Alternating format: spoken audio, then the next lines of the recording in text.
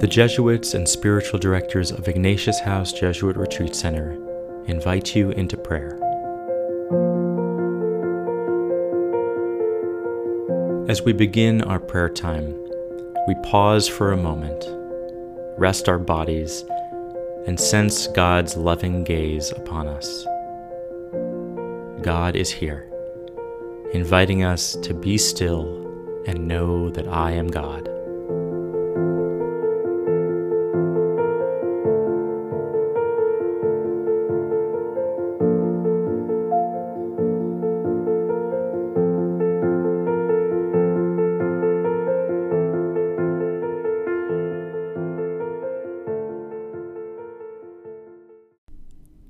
I ask God for the grace to trust in God's mysterious presence and companionship in all of life's struggles.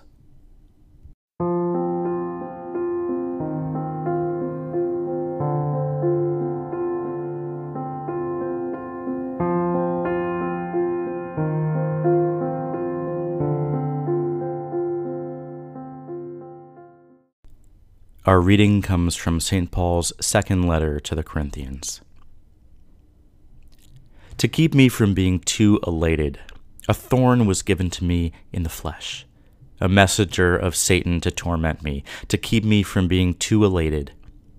3 times I appealed to the Lord about this, that it would leave me. But he said to me, "My grace is sufficient for you, for power is made perfect in weakness." So I will boast all the more gladly of my weaknesses, so that the power of Christ may dwell in me. Therefore, I am content with weaknesses, insults, hardships, persecutions, and calamities for the sake of Christ. For whenever I am weak, then I am strong.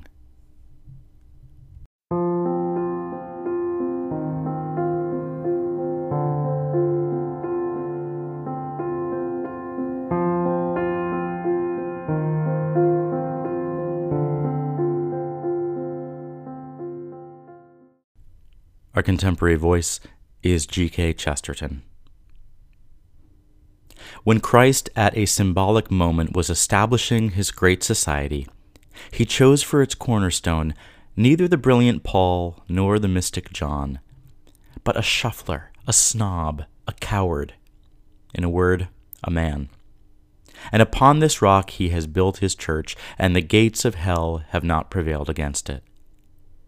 All the empires and the kingdoms have failed because of this inherent and continual weakness, that they were founded by strong men and upon strong men. But this one thing, the historic Christian church, was founded on a weak man, and for that reason it is indestructible. For no chain is stronger than its weakest link. Let these words sink into your soul.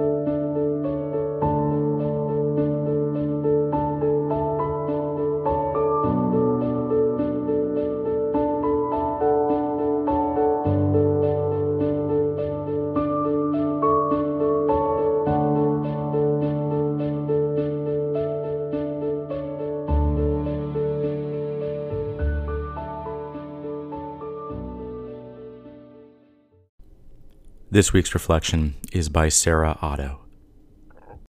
When my mom was diagnosed with cancer years ago, I remember her telling me, well, it's tempting to ask, why me? I'm the first one in my family to have this type of cancer. I try to exercise and eat well. I'm a good person. Really, she said, I keep asking myself, why not me? And this sense of surrender and acceptance is what carried her through the many treatments and surgeries that lay ahead of her. and what made her an inspiration for me about enduring through struggle. I recalled this as I prayed with Paul's text from the second letter to the Corinthians. It can be helpful to externalize our sufferings, as Paul does in this text, attributing the thorn in his side as coming from Satan. My husband and I were joking last night that we need to perform an exorcism on our house, as we have just had perpetual sickness in our home amongst our 3 kids and the 2 of us for the last 8 weeks. Wouldn't it be nice if we could just say, "Demons, be gone"? But life isn't so black and white. The good things aren't just from God, and the difficult things aren't from Satan.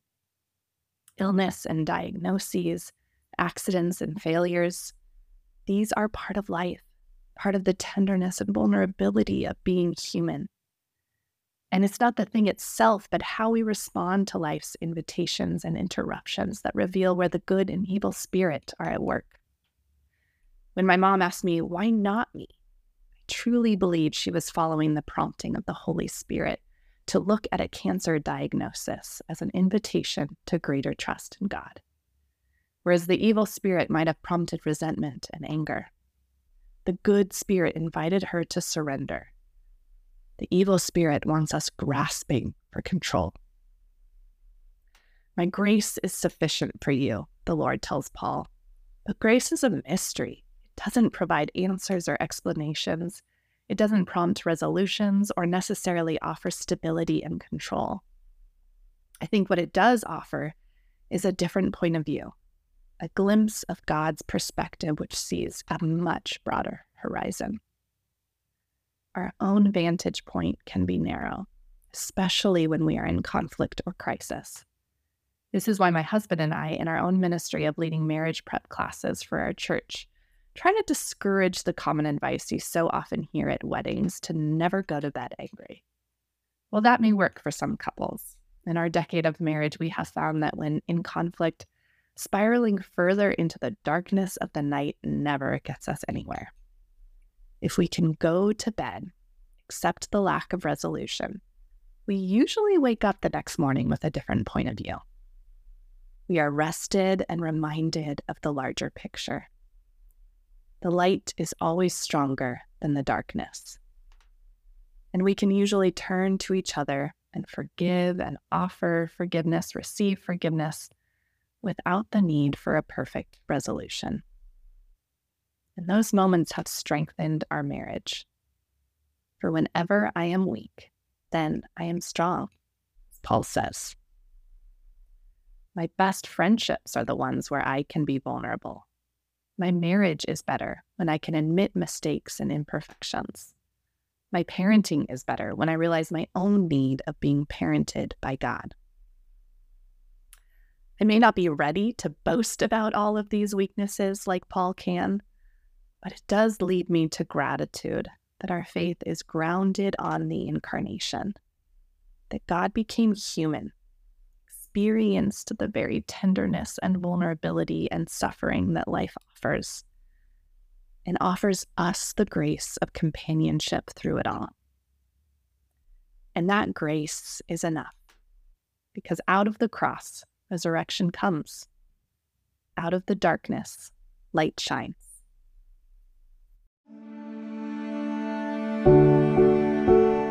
Speak to God in these final moments about whatever is stirring in your heart.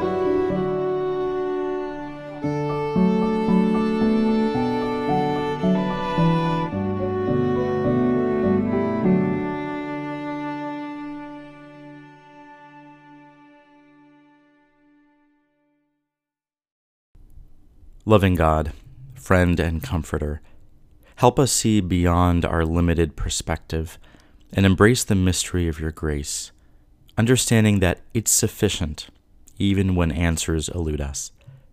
Grant us the wisdom to accept life's challenges with grace and trust, knowing your presence guides us. Amen.